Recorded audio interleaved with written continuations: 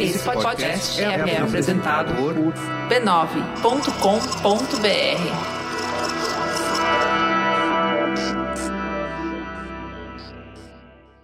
Antes de começar, é importante avisar. Esse conteúdo contém relatos de violência doméstica, que podem ser gatilho para quem já sofreu ou vivenciou abusos.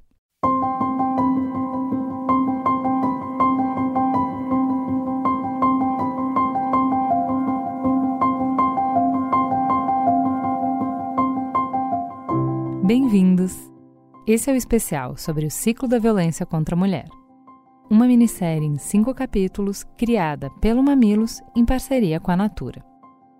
A gente vai trazer informações e reflexões para que as mulheres evitem relacionamentos abusivos, reconheçam se estiverem no ciclo da violência e encontrem força e inspiração para romper esse ciclo. A gente já falou de vários aspectos do ciclo da violência. No primeiro episódio, contamos histórias reais e falamos dessa dinâmica cruel dos relacionamentos abusivos. No segundo episódio, foi a vez de pegar a letra da lei e explicar, sem mistérios, todos os tipos de violência. No terceiro episódio, desconstruímos o amor romântico, que é lindo nos filmes, mas na vida real, muitas vezes esconde os sinais de perigo. E no último episódio, falamos um pouco sobre como família também pode ser uma cilada, que te deixa presa num casamento violento para construir um lar que nem sempre funciona. Mas hoje o papo é outro. Homens, chegou a vez de vocês.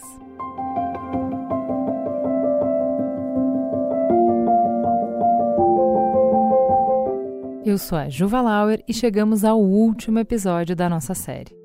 Esse programa é importante porque falar de todas as dinâmicas e armadilhas de relacionamentos abusivos é só um paliativo se a gente não traz para o centro do debate o homem. Toda comunicação, toda ação que tenta combater violência doméstica conversando só com as mulheres, ensinando elas a se defenderem, só minimiza o problema. A gente acredita que não tem como avançar sem incluir os homens na conversa. Não dá para mudar de verdade os números escandalosos que a gente tem hoje sem nos perguntar por que os homens agridem. Esse é o questionamento de hoje. E já adianto, esse exercício vai nos fazer repensar profundamente o que significa ser homem. Quais são as ferramentas que os homens receberam para lidar com o medo, com a frustração, com a insegurança, com conflitos. Entender como essa construção toda resulta na violência é pelo menos tão importante quanto ensinar as mulheres a simplesmente sair dessa. Esse é um ciclo que juntos, homens e mulheres precisam interromper. Vamos lá? Homens, vou colocar o dedo na ferida e começar repensando essa estrutura que vocês foram criados. Aposto que você já escutou engole choro, menino. Homem que é homem não chora. Tudo bem, mas você já parou para pensar em por que a gente fala esse tipo de coisa? A gente fala esse tipo de coisa porque meninos são criados para comandar, para vencer, para dominar, para conquistar, custe o que custar. Olha para a capa das revistas que mostram os empresários do ano. Olha para o Congresso. Olha para a lista dos vencedores do Nobel. Ou até mesmo para o Oscar. Só tem homem. Esse mundo sempre foi de vocês. E no mundo em que são os homens que dão as cartas, é importante criar diferenças muito claras entre homens e mulheres. Porque é essa diferença que vai separar quem tem poder e quem não tem. É por isso que, nesse mundo, a construção da masculinidade é feita a partir da negação da feminilidade. Tudo que um homem vai fazer a vida toda consiste em escolhas para nunca ser confundido com uma mulher. O ser que é considerado fraco, frágil, impotente, dominado, menos, né? A gente reforça esses estereótipos a todo momento. Na hora de xingar, a gente chama de marica, né?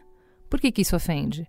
Porque vai dizer que esse teu amigo tá no lugar de frágil, de menos. Você tirou ele da categoria que importa, certo? A gente reforça isso nos exemplos de poder. O que a gente fala quando alguém tem que mostrar que manda? Hein?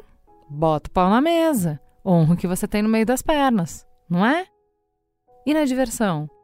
Pensa nos desafios alcoólicos. Macho que é macho é forte pra bebida, certo? Vira aí. Vai beber que nem mulher? Não é? Na propaganda. Esses tempos eu fui comprar um desodorante masculino, não vou contar pra quem. E as opções de fragrância eram lenhador, pegador ou matador. Faz algum sentido? Para tanta demonstração de força, a masculinidade parece feita de porcelana, sabe? Qualquer coisa pode quebrar. Parece que passa um simples hidratantezinho no cabelo, vai envergonhar a memória do pai, do vô, de todos os ancestrais até a 8ª geração. Então tem que virar um ato agressivo, você me entende? Precisa colocar um hidrata mesmo, tá ligado? Na embalagem, para deixar claro que é coisa de macho, sabe? Esse jeito de entender que homem é o oposto da mulher é o que a gente chama de masculinidade tóxica. O documentário Silêncio dos Homens mapeou os comportamentos que os homens apontam como fundamental para se reconhecerem. Para eles, homem que é homem é trabalhador, provedor, competitivo, bem-sucedido. Corajoso, forte, no controle, sabe se defender, não desiste, fala firme, não demonstra emoções, não chora, não comete erros, aguenta o tranco, sabe?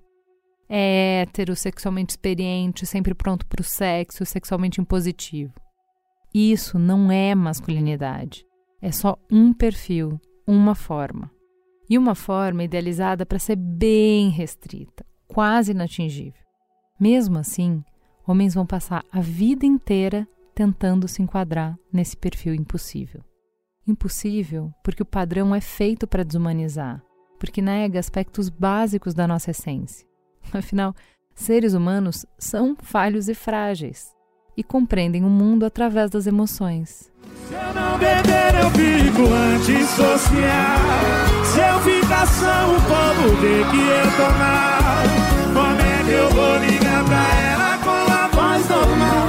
Se eu já acostumei jogar a culpa no meu grau. Esse hit do Diego e Vitor Hugo dá um bom exemplo do padrão de esconder emoções. Tem que disfarçar o sentimento de qualquer forma, não é? E se não conseguir esconder, tem que beber até ficar feliz. Não tem como, o corpo tem limite, extravasa. Não por acaso, homens matam e violentam outras pessoas, enquanto ao mesmo tempo também se matam e são violentos com eles mesmos. 83% das mortes por homicídio têm homens como vítimas. Homens vivem 7 anos a menos em média do que as mulheres e se suicidam quase 4 vezes mais. Um estudo da Unifesp de 2017 também mostra o quanto essa relação abusiva com álcool está relacionada com a violência. O sexo masculino é atualmente responsável por quase 90% dos casos de violência. Mas se a gente tirasse da conta as vezes em que o homem estava bêbado quando cometeu a violência, a taxa iria para, preste atenção, 53%. Esse jogo está mudando, porque está cada vez mais difícil sustentar essa máscara. Belchior tinha razão. O passado é uma roupa que não nos serve mais. O presente, a mente, o corpo é diferente. E o passado é uma roupa que não nos serve mais. Pensando nessa masculinidade tóxica que a gente falou, um dos aspectos que mais está bugando é a dominância masculina incontestável. Está insuportável sustentar esse modelo com a realidade que a gente tem hoje. Ter sempre a responsabilidade de liderar, de decidir, de prover, coloca os homens num lugar solitário, de muita pressão. Quando a gente divide o mundo entre quem tem e quem não tem poder, essa posição de líder é muito vulnerável. E se você se sente vulnerável, qualquer movimento pode ser considerado um ataque, uma ameaça ao seu posto. O que as mulheres têm a ver com isso? Tem a ver que o homem vê o mundo mudando e contradizendo tudo que ele aprendeu. A esposa hoje não só trabalha, mas pode até ganhar mais que o marido. Trabalhando fora, não é justo ela assumir todas as responsabilidades da casa e dos filhos. Ela não vai mais aceitar isso. E mais, com voz na rua, não dá para esperar que ela se cale diante do marido. Ou seja, subitamente, essa mulher que deveria ser submissa agora está cheia de opinião e exige ser respeitada. Como é que fica, nesse cenário, nessa equação, o macho dominante? Está rolando uma mudança no equilíbrio de poder. Nós, mulheres, já conversamos muito sobre isso entre nós. A gente quer esse poder, a gente quer esse espaço, a gente luta por ele. Mas e os homens? Os homens se prepararam para essa mudança? Homens conversam entre eles sobre o impacto que essa mudança tem para eles? Não conversam. E ficam muitas vezes perdidos. Porque o manual que eles receberam para navegar pelo mundo através dos exemplos e das mensagens que outros homens legaram não dá mais conta. Esse sentimento de confusão, de medo, de insegurança, rápido evolui para raiva. Muita raiva. Que é a emoção aceita para os homens, certo? O Benjamin tem um livro chamado Emocionário. Ele é uma tentativa de definir os principais sentimentos que fazem parte das nossas vidas. No capítulo sobre raiva, tem uma explicação que acho que serve muito para a gente aqui. O livro diz que a raiva nos avisa quando a gente está diante de injustiças ou de agressões e nos dá a energia necessária para agir. No entanto, ela bloqueia a nossa capacidade de pensar com clareza e pode nos fazer reagir como um animal sendo atacado. Cometi a loucura de nossas fotos rasgar e uma por uma eu vou ter que colar. Mas foi na hora da raiva, da raiva. Naquele segundo eu pensei que até te odiava, mas respirei fundo e vi que eu te amava. Mas foi na hora da raiva, da raiva. Parece muito com o que os homens sentem quando vem a masculinidade atacada, né? Não é justo, não foi esse o combinado. Essa masculinidade está sendo atacada o tempo todo e ele está com raiva o tempo todo. Imagina teu ego exposto a todo momento e só tomar porrada. Teu pai não precisava cuidar da beleza, casou cedo pra vida toda. O avô era casado com uma mulher que só lavava, passava e cozinhava. E aí? As habilidades que você foi ensinado a ter não estão valendo mais tanto assim. Te pedem outras coisas. Quanto mais a mulher ganha espaço, mais esse marido vai se sentindo afrontado. O sucesso dela começa a ser incômodo e uma frustração. Afinal, se você aprendeu que a tua função era trazer dinheiro enquanto a mulher fazia a tarefa inferior de cuidar da casa, qual é o seu lugar no mundo quando a mulher começa a trazer o dinheiro e ainda exige que você faça as tarefas domésticas? Dá para entender de onde vem a raiva, né? Quem acompanha a novela Amor de Mãe tá vendo a forma que a gente representa as mães mudar. Sai o estereótipo da dona Nenê, a matriarca que larga seus sonhos para cuidar dos filhos, e entram a Lourdes, a Thelma, a Vitória. São modelos de mãe que ainda têm problemas, mas que passam muito bem obrigada sem precisar de um lineuzinho para segurar as pontas, sabe?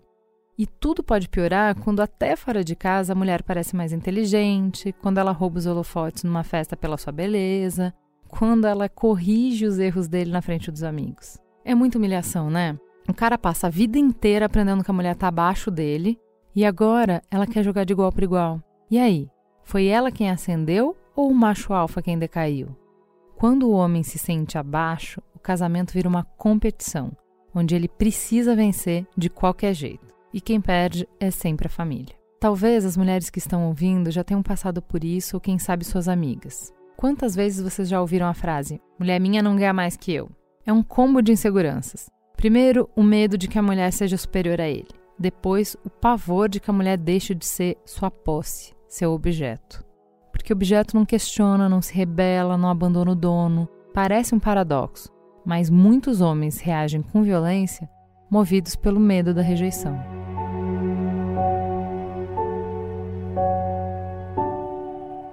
É claro que, como boa parte dos problemas do mundo, toda essa angústia podia ser melhor trabalhada com uma conversa de peito aberto. Mas aí a gente esbarra nesse outro problema que a gente já falou, né? A virilidade pressupõe frieza e calculismo. E a forma de fazer isso é esconder qualquer sentimento, até que ele pareça ter deixado de existir. Repassa um pouco as lembranças que você tem do seu pai, dos seus tios, dos seus avós. Aposto que a maioria deles se encaixa num estereótipo de caladão, de bem com a vida, que não falava muitas palavras de afeto, mas também não falava de tristeza, e que quando repreendia alguém virava um touro bravo e cruel, cuja força era temida a quilômetros. Parece que nada abalava essa fortaleza masculina. Mas aqui entre nós, é impossível ser Superman o tempo todo, gente. Uma hora a gente tem que voltar a ser Clark Kent e recarregar a bateria. Esse modelo aí é estressante, é desgastante e é violento com os homens. É violento porque desumaniza. E se no modelo o valor do homem está construído e medido só na dominância que ele exerce, o que sobra para o Júlio? Júlio é um metalúrgico, um homem negro, pai de família e que mora na periferia. Ele acorda todos os dias antes das 4, pega ônibus lotado, metrô lotado, filas enormes. Ainda tem que torcer para chegar na hora de embarcar no fretado da empresa. Na empresa, tá cheio de chefe escroto, ele tá sempre com medo de ser demitido, porque tem um monte de meta inalcançável, sabe como é? Vai ter que voltar pelo mesmo percurso, com os mesmos problemas. Na rua, o racismo faz as pessoas fugirem dele como se ele fosse um bicho ou um assaltante. E é o que a polícia acha também, com enquadros violentos e frequentes no seu próprio bairro. Para o Júlio, só existem 2 espaços de entretenimento e socialização: o futebol e o bar. O primeiro é sempre seguido do segundo. O álcool libera a raiva que ele tenta esconder a vida inteira. E é aí que ele devolve para a mulher e para os filhos toda a violência que ele recebe fora de casa. Para muitos homens, antes do português, a violência é a língua materna.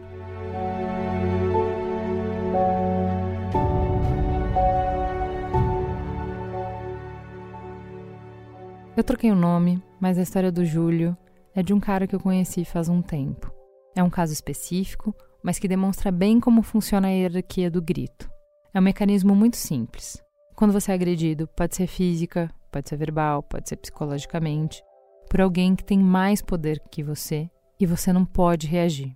A raiva vai acumulando e vai te corroendo por dentro. Na primeira desculpa, na primeira oportunidade, você vai descontar em quem quer que pareça mais fraco. E pro jogo que a gente tem, a esposa é o saco de pancadas por excelência, né? Como é que eu vou respeitar as mulheres se até o presidente do país diz que elas nascem de uma fraquejada da virilidade dos pais? E tudo escalona para a violência justamente porque o homem não pode falar de sentimentos, porque não sabe como, porque não tem como. E aí o corpo vira uma panela de pressão, que quando explode, começa a extravasar para todo lado. Pode extravasar no uso excessivo de drogas, de álcool, de jogo, de sexo e, claro, pode extravasar na violência. Na hierarquia do grito, adivinha quem está na base da pirâmide? Absorvendo toda a frustração masculina, não importa de onde ela venha, se do juiz ou do metalúrgico. Voltando no documentário O Silêncio dos Homens, ele fala que só 3 em cada 10 homens têm o hábito de conversar sobre os seus medos, sobre as suas dúvidas com os amigos. 1 em cada 4 meninos de até 17 anos, a nova geração, afirma se sentir solitário sempre. E 37% deles nunca conversou com ninguém sobre o que significa ser homem. Sem pessoas próximas para construir juntos um ideal masculino, não apenas saudável, mas principalmente possível, a meta sempre vai ser essa que a gente falou, esse modelo inacessível. Homens doentes ofendem, homens machucados agridem, homens quebrados violentam. Mas peraí, Ju, você está dizendo que os homens são incapazes de colocar os sentimentos para fora, que todos são agressores em potenciais e que nunca vão conseguir lidar com a frustração da masculinidade e que não tem nada que a gente possa fazer a não ser rezar para não tomar uma bala nessa roleta russa da violência? Claro que não, né, gente? Se eu acreditasse que não tem solução, nem estaria abrindo a conversa. Desenvolve e evoluo com meu filho. Eu me desenvolvo e evoluo com meu pai. Eu me desenvolvo e evoluo com meu filho.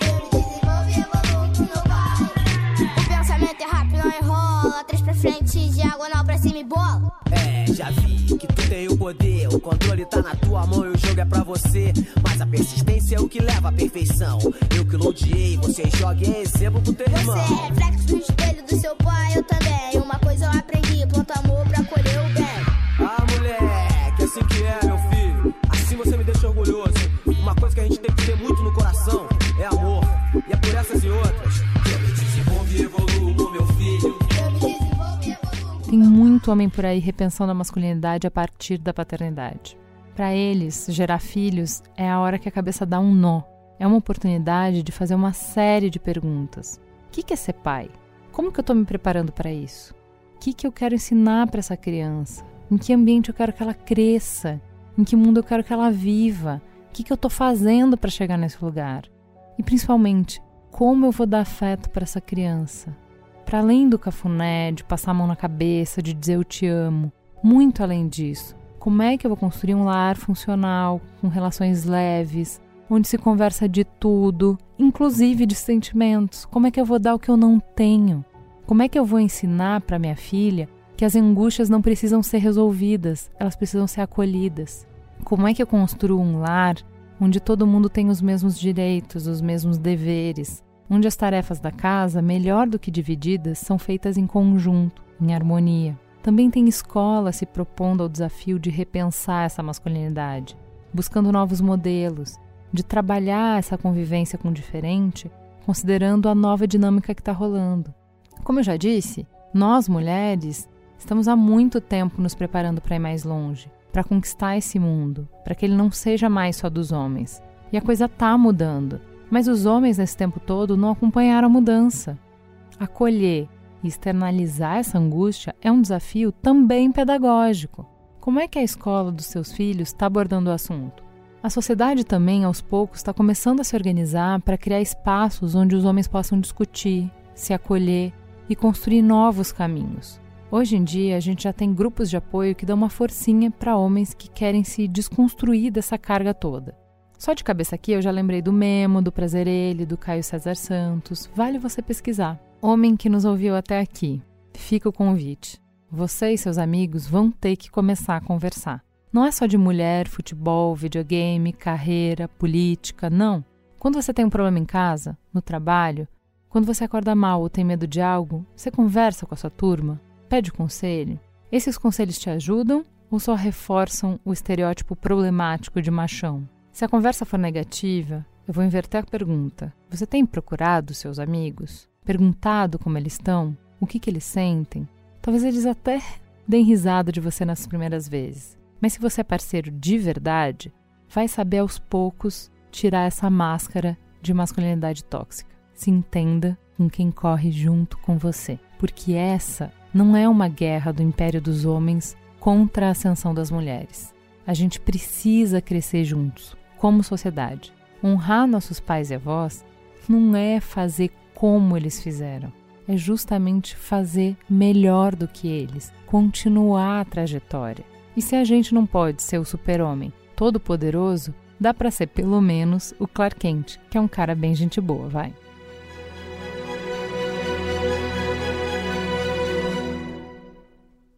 Para falar um pouco mais sobre masculinidades, a Cris Bartz conversou com Roger Cipó. Oi, Roger, que prazer te receber aqui. Eu quero começar a nossa conversa lendo um post que você colocou no Instagram do jeitinho que ele tá lá. Não quero discutir masculinidade para que os homens tenham o direito de chorar ou expressar seus sentimentos. Quero fazer um debate para que a fuga do choro não seja violência sobre os corpos femininos e que os homens não se sintam à vontade de expressar seus sentimentos de fúria sobre as mulheres. Vai bem em linha disso aí que você vem falando. Então, falar hoje sobre desconstruir essa masculinidade. Como que dá para fazer isso? O que dá para fazer? Eu não sei ainda como que dá para fazer isso. Acho que falar é um caminho, responsabilizar, né? A gente precisa responsabilizar, a gente precisa deslocar, repito, a gente precisa deslocar os homens desse lugar que não é só tão confortável, mas é desse lugar que determina para onde vai as discussões. E aí eu vou sempre racializar a conversa, porque raça estrutura todas as nossas relações. Assim, é impossível a gente pensar qualquer dinâmica social no Brasil sem entender que raça é o pilar, assim, é o que funda, infelizmente, as nossas interações. E aí, trazer, o fundamento de raça pode nos ajudar, não categorizar a discussão, mas pode nos ajudar a entender qual o lugar que cada um ocupa nessa discussão, né? Porque as pessoas, erroneamente, e aí às vezes eu acho que até de mau caratismo, sabe? Elas usam da conversa, do lugar de fala, para dizer, olha, então, feminicídio. Aí os homens falam, tá, então esse não é o meu lugar de fala porque eu não sou mulher. Então elas se furtam, usam disso para se furtar. Quando na verdade o lugar de fala, o conceito, ele fala de outra coisa. Ele fala que todos nós temos um lugar nas discussões. E cada um de nós discute de lugares diferentes. E qual que é o lugar do homem na conversa sobre feminicídio? É entender que o meu corpo e a minha subjetividade masculina foi construída na lógica do patriarcado para produzir violência. O papel do homem, produzir violência, estabelecer poder, né? Estabelecer controle. Essa é a perspectiva construída pelos homens brancos. Quando você fala sobre o recorte e aí você traz essa ideia do patriarcado, a gente fez no Mamilos um programa sobre afrofuturismo e a gente fala muito sobre transcender, olhando também para as nossas experiências do passado. É muito interessante isso porque a gente entende que vive e viveu essa lógica desde sempre e essa lógica desde sempre foi assim. Essa que você está colocando de o homem foi gerado para produzir a violência. Mas a gente tem, e aí eu queria que você falasse um pouco sobre isso, o que a gente tem anterior a esse processo de colonização que nós passamos, esse bloco de concreto europeu que veio e massacrou toda a cultura que existia aqui dos povos originários, dos povos que vieram também da África. Tem alguma coisa anterior? Quem fez isso antes? Tem outra forma de viver que não seja essa? O Ocidente é uma história muito recente, né? A gente pensar humanidade. Como a gente vive hoje, a gente acha que sempre foi assim, né? E é muito louco o que eu tenho dito, né? O Ocidente ele é muito recente, mas é a maior catástrofe da história da humanidade. E aí, é isso, gente. E essa conta, ela é uma conta dos homens brancos, né? Porque é quem sai para colonizar. Se a gente pensar, por exemplo, isso tem a ver com a discussão de masculinidade, né? Se a gente pensar a colonização da América, né? Vamos falar daqui onde a gente está, que eu já te respondo. Mas a colonização da América, ela é impetrada por um cara que chama Américo. E aí ele passa a nomear esse lugar como América. Né? Ele ainda dá um nome feminino para determinar a posse dele, né? Então, tipo aqui, ó, que é a América Terra Virgem. Então, ele se apropria da figura virgem. É assustador isso, né? É terrível, é terrível. E isso é como se constrói ou como foi construída as identidades masculinas nessa perspectiva. Se a gente vai para trás, antes disso, entender que, por exemplo, como eu estou falando, o Ocidente é uma história muito recente, mas é uma história muito ligada à catástrofe, muito ligada à violência, muito ligada à dominação. Tanto é ligada à catástrofe que o próprio Ocidente deu conta de acabar com todos os nossos recursos naturais. A gente não tem pra onde, o mundo está acabando. Né? Mas a gente volta, por exemplo, para a África, que é onde eu me miro, né? Por questões meio óbvias. A gente volta para a África, a gente vai encontrar civilizações milenares, civilizações antigas, né? O reino de Kemet, né? Que é onde surge a civilização africana. E a gente vai encontrar várias coisas. Primeiro a gente vai encontrar outras formas de pensar gênero para além de gênero. E a gente vai encontrar formas de coexistir onde homens, inclusive homens, assim, nessa perspectiva do que é ser homem, onde homens, eles fazem parte de algo. Eles não são quem determina algo, né? Homens Vamos dar nome para coexistem. isso, as sociedades matriarcais, que eram as linhas africanas. As sociedades matriarcais, mas inclusive as sociedades patriarcais africanas, que não são muitas, mas que existem, né? Por exemplo, a gente tem dinastias aí, as Yorubás, por exemplo, né? Que elas têm uma noção patriarcal, mas elas não entendem o homem nesse lugar. Elas entendem que o homem faz parte disso, porque todos nós, parece muito binário essa conversa, mas nessa perspectiva nós somos formados de energias masculinas e energias femininas. E elas dialogam, elas se complementam. Para a visão africana, para algumas das visões africanas, sobretudo a Yorubá, que é de onde eu parto, a energia masculina, ela não vive sem energia feminina. Não existe a negação que existe aqui no Ocidente. E não se nega, né? Sobonfu Somé, que é uma intelectual do Burkina Faso, ela escreveu um livro muito interessante que chama O Espírito da Intimidade. E aí, para a tribo dela, que são os Dágaras do Burkina Faso, por exemplo, as pessoas de identidade homoafetiva, homossexual, elas são consideradas guardiões da comunidade. Né? Há outras expressões que vão olhar como guardiões as pessoas transgêneras, né? Mas só que o Ocidente que dá conta de exterminar tudo aquilo que não for heteronormativo ou tudo aquilo que não for branco, heteronormativo ou aproximado ao patriarcado. Assim. O que a gente pode mudar na criação das crianças para que os meninos possam partir de um modelo menos opressor, menos agressivo, que seja mais livre, mais compromissado com o bem-estar de todo mundo, inclusive dele mesmo? O que dá para fazer com as crianças e por elas? Acho que a gente precisa ensinar as crianças que elas... Muitas coisas, né?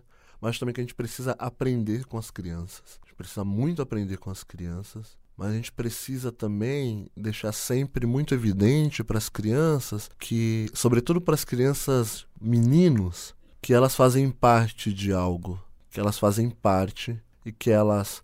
na verdade, acho que a gente precisa criar condição com que as crianças experimentem a infância, experimentem suas humanidades a partir daquilo que dizem que elas são, a partir daquilo que dizem se são meninas ou meninos. A gente até que superou simbolicamente, o menino veste azul, meninas veste rosa. Parece que aparentemente a gente superou isso. Não, nas palavras da ministra. Alguns de nós, né? Deus que me livre.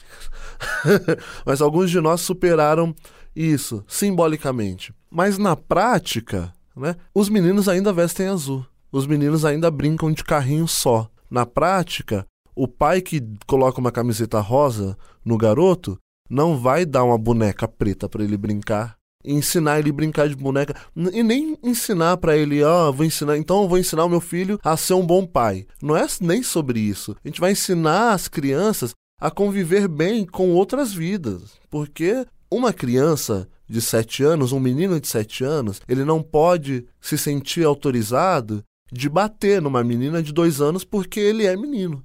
Por exemplo, ele vê alguém bater numa mulher.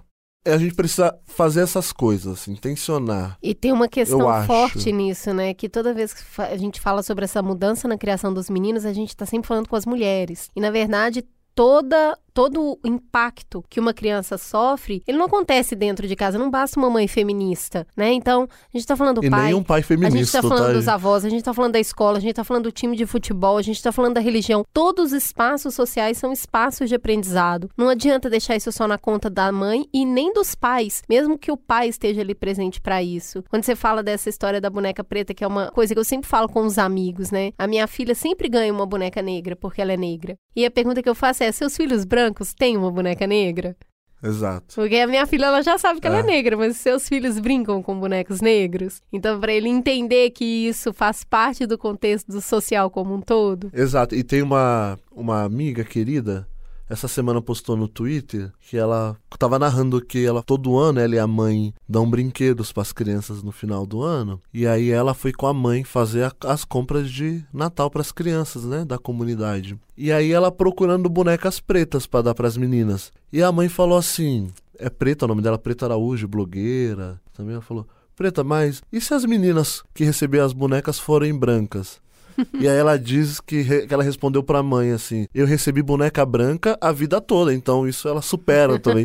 E precisa superar porque é simbólica a história da boneca preta, dos brinquedos negros, mas é para que a gente crie representações mais humanizadas que contemple todas as expressões de corpos, né? Contemple as crianças pretas, as crianças indígenas, as crianças brancas, que contemple todo mundo, assim. E esse é o papel, por exemplo, da comunicação, esse é o papel, e eu sei que a galera da publicidade ouve vocês muito, né? E aí eu vou dizer aqui de novo, esse é o papel da publicidade. Uma publicidade que não pensa pluralidade, e eu vou responsabilizar, é se uma publicidade racista, sim. É se uma publicidade sexista quando ela pensa, por exemplo, ainda o lugar da mulher só relacionado à sexualidade, e não uma sexualidade saudável, uma sexualidade dessas que a gente, né, precisa experimentar, mas uma sexualidade que sirva somente ao patriarcado. Uma sexualidade que sirva aos... Por isso que esse é o problema da publicidade. Tem muito homem nas agências de publicidade. Então vai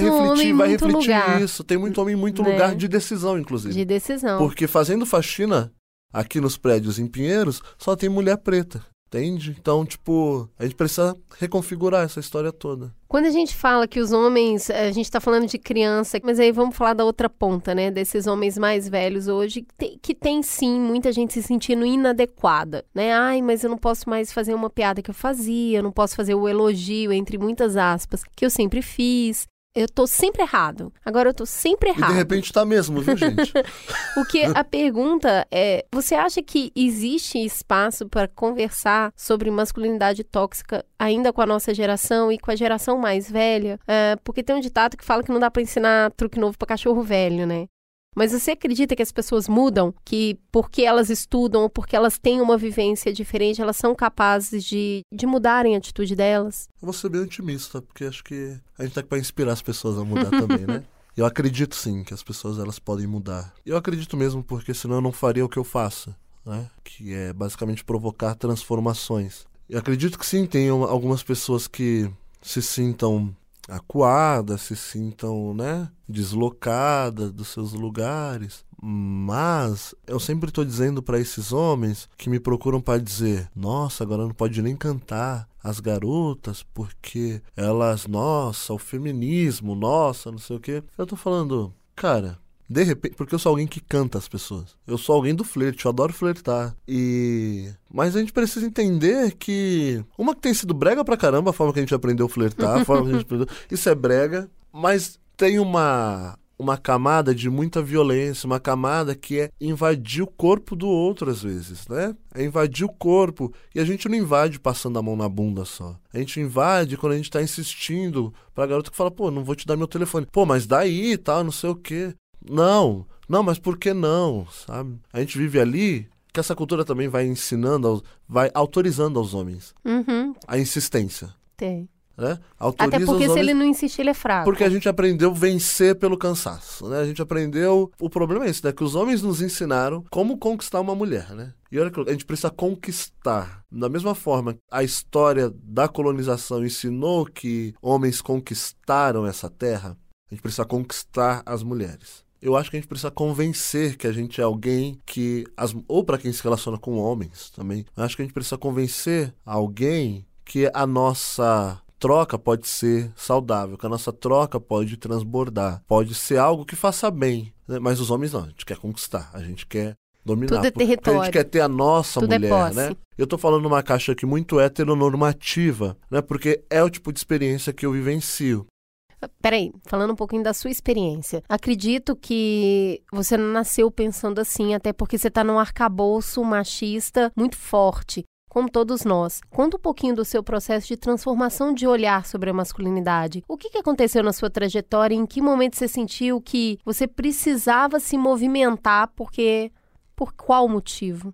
Eu vou dizer, assim, que eu sempre fui eu sempre fui um homem sensível. Sempre fui, talvez não, mas acho que por conta de ter sido criado por uma mulher, no meio de muitas mulheres, e por ser constituído por uma energia feminina também, que é o Oxum no candomblé, eu sempre fui muito sensível, sempre fui muito atento a muitas coisas. E eu sempre neguei, por exemplo, a brutalidade, porque eu vi as mulheres à minha volta serem brutalizadas. Eu vi minha mãe ser abandonada e se embrutecer por conta do abandono. Né? Então, não era esse tipo de experiência que eu queria ter nas minhas relações. Embora, sim, reproduza muitos dos aspectos do machismo, de uma cultura de violência, não da violência física, né, mas da violência das interações mesmo, né? Mas também entender que elas não precisavam ser péssimas, inclusive, mas que eu tinha muita responsabilidade sobre isso, olhar, né, ao meu redor, entender que eu sou um homem, que estou falando que preciso dar conta de acabar com o racismo na sociedade, dar conta de acabar com a violência racial, entender que dar conta do racismo também me olha assim, faz eu olhar para entender as violências todas, falar, bom, mas aqui eu produzo violência, aqui eu posso produzir violência, eu tenho ainda o direito e que louco isso, né? Porque nós homens, nós temos o direito de escolher se a gente produz violência ou não. A gente sabe que a gente tem condição de violentar alguém e a gente escolhe. Aí, então, o louco é que, tipo, dependendo do dia que esse cara acordar, ele vai falar, bom, eu dormi de mau humor, então hoje eu vou meter o foda-se no mundo. Eu dormi bem, então hoje eu não vou mexer com ninguém. Que louco isso. Que louco esse poder, né? Que tá estabelecido aos homens. E aí eu fui entendendo que não é sobre isso, porque eu quero ter relações melhores, não porque eu quero ser alguém melhor, mas que a vida nos pede que a gente faça parte, né? E não é só essa história de que eu nasci de uma mulher, eu preciso respeitar as mulheres. Gente, não é sobre isso, assim. Você não precisa respeitar as mulheres, assim. É intrínseco das nossas relações humanas saudáveis que a gente tenha relações humanizadas. Eu passei a perseguir a palavra humanidade, humanizar, humildade, porque a escravidão negou humanidade às pessoas pretas, né? E aí dizer sobre é reivindicar essa humanidade. Então eu comecei nisso. E aí eu comecei a estudar masculinidades, porque também eu comecei a acompanhar a discussão, e aí como a gente começou esse papo falando, eu vi homens que não se pareciam comigo fazer essa discussão, e eu via homens que, além de violentar as mulheres, também violentava corpos como o meu, porque percebia corpos pretos como o meu, corpos pretos de meninos que estão no metrô vendendo bala, são lidos como ameaças. E esses meninos de 12, 13 anos, eles foram, aos 12 anos, já como eu, construídos não para ser meninos, para ser homens. Porque eles fazem parte de um grupo que é quem precisa, com 12 anos, levar dinheiro para casa, sabe? Para ajudar pai e mãe. E aí, nesse sentido, eu queria trazer você um pouquinho para essa conversa do hoje, do agora. Eu queria que você resumisse desses caminhos, a trajetória que você fez. O que você acha que dá para fazer hoje? Você, enquanto um homem preto, o que você diz para outros homens que entendem que se movimentar é uma coisa positiva? O que dá para fazer agora? Conversar é algo, mas eu tô dizendo que eu não quero só conversar mais. Eu quero criar espaços, criar relações melhores. Uma das coisas que eu tenho feito é o Troca-Troca, que é um encontro mensal que acontece na Parilha Luzia, que é um debate sobre masculinidades plurais. Eu sempre vou falar de masculinidades plurais porque são plurais, né? A gente vai encontrar na cultura de masculinidades os homens héteros, os homens gays, os homens bis, os homens trans, né? E aí, só que quem tem feito isso são os homens, quem tem feito essa discussão são os homens héteros só, né? E tem muita gente invisibiliza todas as outras né? masculinidades. Porque os estudos intelectuais de masculinidades vão chamar masculinidades como a minha e a masculinidade dos homens trans de masculinidades subalternas. Porque o padrão é ser hétero branco, né? Então, o que eu estou dizendo, inclusive, a gente precisa, primeiro, valorizar essas expressões de masculinidades, ouvi-las, entender que masculinidade não é masculinidade tóxica. Masculinidade tóxica talvez seja as violências, os conflitos, os problemas que violentam as mulheres, mas também violentam os homens. É importante nessa isso, identidade. Né? Dá pra ser masculino sem ser tóxico. Eu não posso deixar você sair daqui sem te perguntar sobre as mulheres, se você acredita que essas mulheres, se elas estão preparadas para esse novo masculino, porque nós também vivemos dentro desse arcabouço cultural, né? A gente espera algumas coisas do homem, algumas coisas que ao mesmo tempo é contraditório mesmo. Eu critico, mas eu espero isso dele. Então, desde as brincadeiras aqui, entre muitas aspas, que a gente faz sobre a fragilidade masculina quando fica doente, ou quando a gente espera que o cara abra, sim, o pote apertado e resolva as coisas braçais dentro de casa. A outra coisa, esse homem simplesmente começa a falar realmente o que ele tá sentindo e ele começa a chorar. E eu já vi muita mulher falando o quanto é assustador isso. Então, do outro lado também, você acredita que as mulheres estão preparadas para receber esse novo masculino? Eu posso fazer uma crítica, né? Por favor. Vou fazer, porque essa discussão também, ela pede, eu acho que a discussão de masculinidade pede que a sociedade toda se mobilize, né? E aí eu tenho dito que as mulheres também, elas precisam romper com o machismo e com a misoginia, que também foi ensinada às mulheres pelo patriarcado. Porque o patriarcado, ele não se sustentaria tanto se ele também não ensinasse algumas dessas violências para as mulheres. Então, e aí isso acontece muito comigo, que algumas mulheres, elas me olham e a primeira leitura que elas fazem de mim é: o Roger é viado, e tudo bem se eu fosse. Mas não é o ser viado que é o problema, não é ser gay. O problema é que, embora a gente tenha chamado os homens de dizer, olha, a gente precisa de homens diferentes, homens que rompam com o machismo, a gente está esperando o macho. Tá. Né? Até para as relações, a gente está esperando os machos. As mulheres, têm esperado esses machos. Eu tenho feito essa crítica, porque o macho, o homem, né, rígido, forte, essa história toda, ele está trazendo, ou ele pode trazer muito dessa violência que a gente está tentando negar e que a gente pede, e que a gente precisa negar mesmo porque ela é letal, né? Ela é perigosa. E o que eu tenho dito é isso. As mulheres precisam também fazer parte desse movimento que nega, mas que também visibiliza, que também pode olhar para os homens para além da caixa da violência, para além da cultura de violência. Então, acho que é isso, assim, porque precisa... E nem é só sobre os homens, né? Essa discussão não é só sobre, por exemplo, o problema da discussão de masculinidade, também, que é uma autocrítica que eu tenho feito, é que fica muito na caixa dos relacionamentos heteronormativos. Então, é como discutir masculinidade é como homem se relaciona com mulher. Não é sobre isso. Tá. É como o homem, essa amplo. figura masculina está no mundo. A gente precisa discutir masculinidade com os meninos. A gente precisa chamar os homens idosos para a discussão de masculinidade. Porque só fazendo uma relação aqui, eu tenho dito, por exemplo, que racista envelhece. Homem preto não, porque homem preto morre até os 29 anos, muitos de nós. Né? Cada 23 minutos, um homem preto de até 29 anos está sendo assassinado. Mas o que eu encontro de homem idoso racista nessa cidade não está escrito, porque essa galera envelhece. É difícil, né, ensinar para cachorro velho, mas a gente vai ter que falar, aqui não dá mais. Né? É uma conversa para a sociedade toda. Assim. Obrigada, Cipó. Eu tô muito feliz, gente, de estar aqui, preciso falar isso também. Obrigada. Obrigado, gente.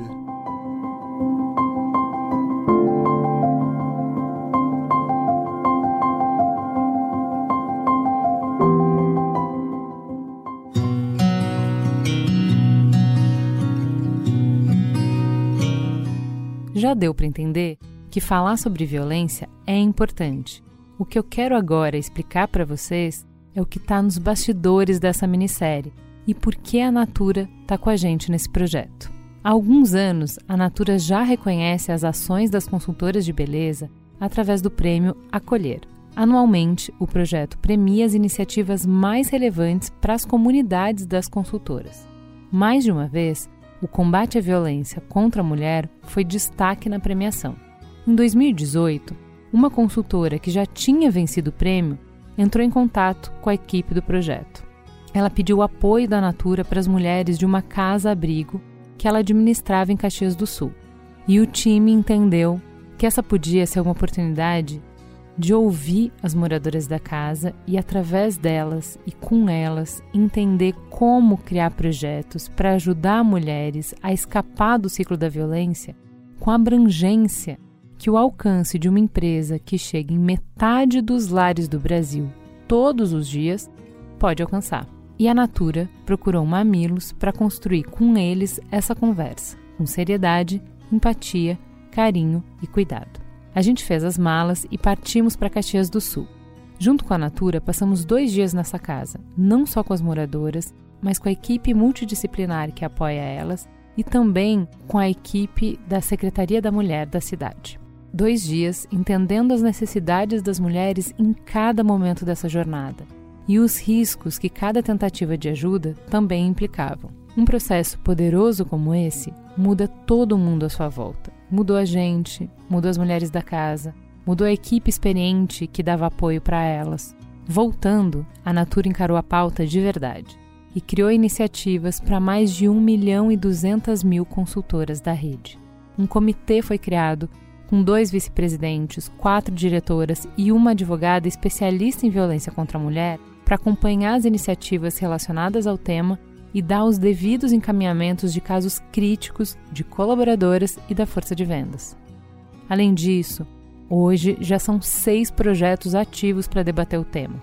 A gente entrou 2 vezes em mais de 40 eventos, que ocorrem na maioria dos estados do Brasil, e em média impactam aproximadamente 21.000 pessoas, em sua maioria mulheres. A Natura também documentou 160 denúncias na força de vendas. E hoje, eles têm 12 casos no programa de atendimento pessoal da marca. Foi a partir dessa experiência que eles entenderam que era hora de falar de violência doméstica para além dos processos internos e das colaboradoras Natura.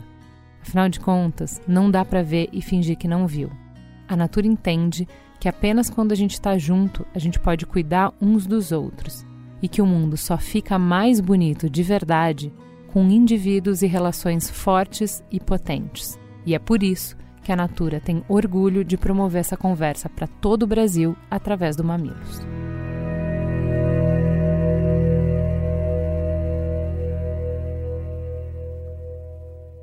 Olá, sou o Marcelo.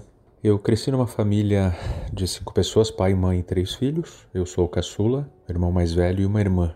Eu cresci vendo meu pai tratar minha mãe como uma empregada, fazendo ela se sentir cada vez mais burra né? Ela não podia ser mais inteligente que ele e ela foi entrando sempre no jogo dele, por também já ter crescido numa família assim, e ao ponto de que se ele fosse tomar banho e ela não desse toalha para ele se secar, ele saía molhado, molhando toda a casa, agredindo ela, né? A ponto, né, de ela ficar realmente a empregada, dá tudo na mão, a escrava, nem empregada eu chamo. Pressões psicológicas fortíssimas, ela não podia ser mais inteligente, ela não podia argumentar, a palavra sempre era dele, ela só tinha que ser a pessoa que tinha que concordar com tudo, a ponto que ela foi acreditando que ela era, sim, inferior e burra, e foi tornando isso cada vez mais vivo dentro dela. Eu via minha mãe esquecendo palavras, começando a falar cada vez mais com timidez, falando errado, e é muito triste você crescer num lar dessa forma.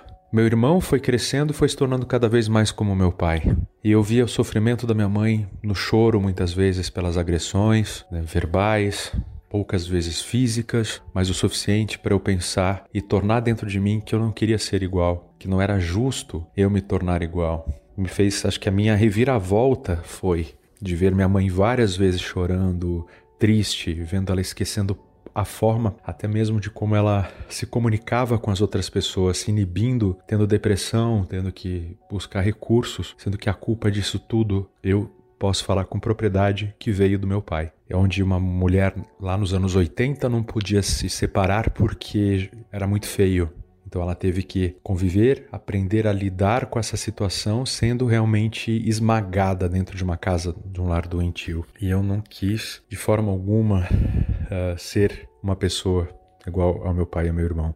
Então você tem hoje como buscar... Eu fui buscando, na verdade, a minha vida inteira questionamentos. Acho que isso foi o que fez eu pensar e ser essa pessoa que eu sou hoje. É um cara que acredita que a gente tem que ser igual e tentar não ser o que a gente viu que não daria certo e que não foi legal. Então acho que é esse o caminho. É refletir, é buscar conhecimento, é dar voz e tentar sempre ser uma pessoa melhor, não só para mim, mas para o mundo.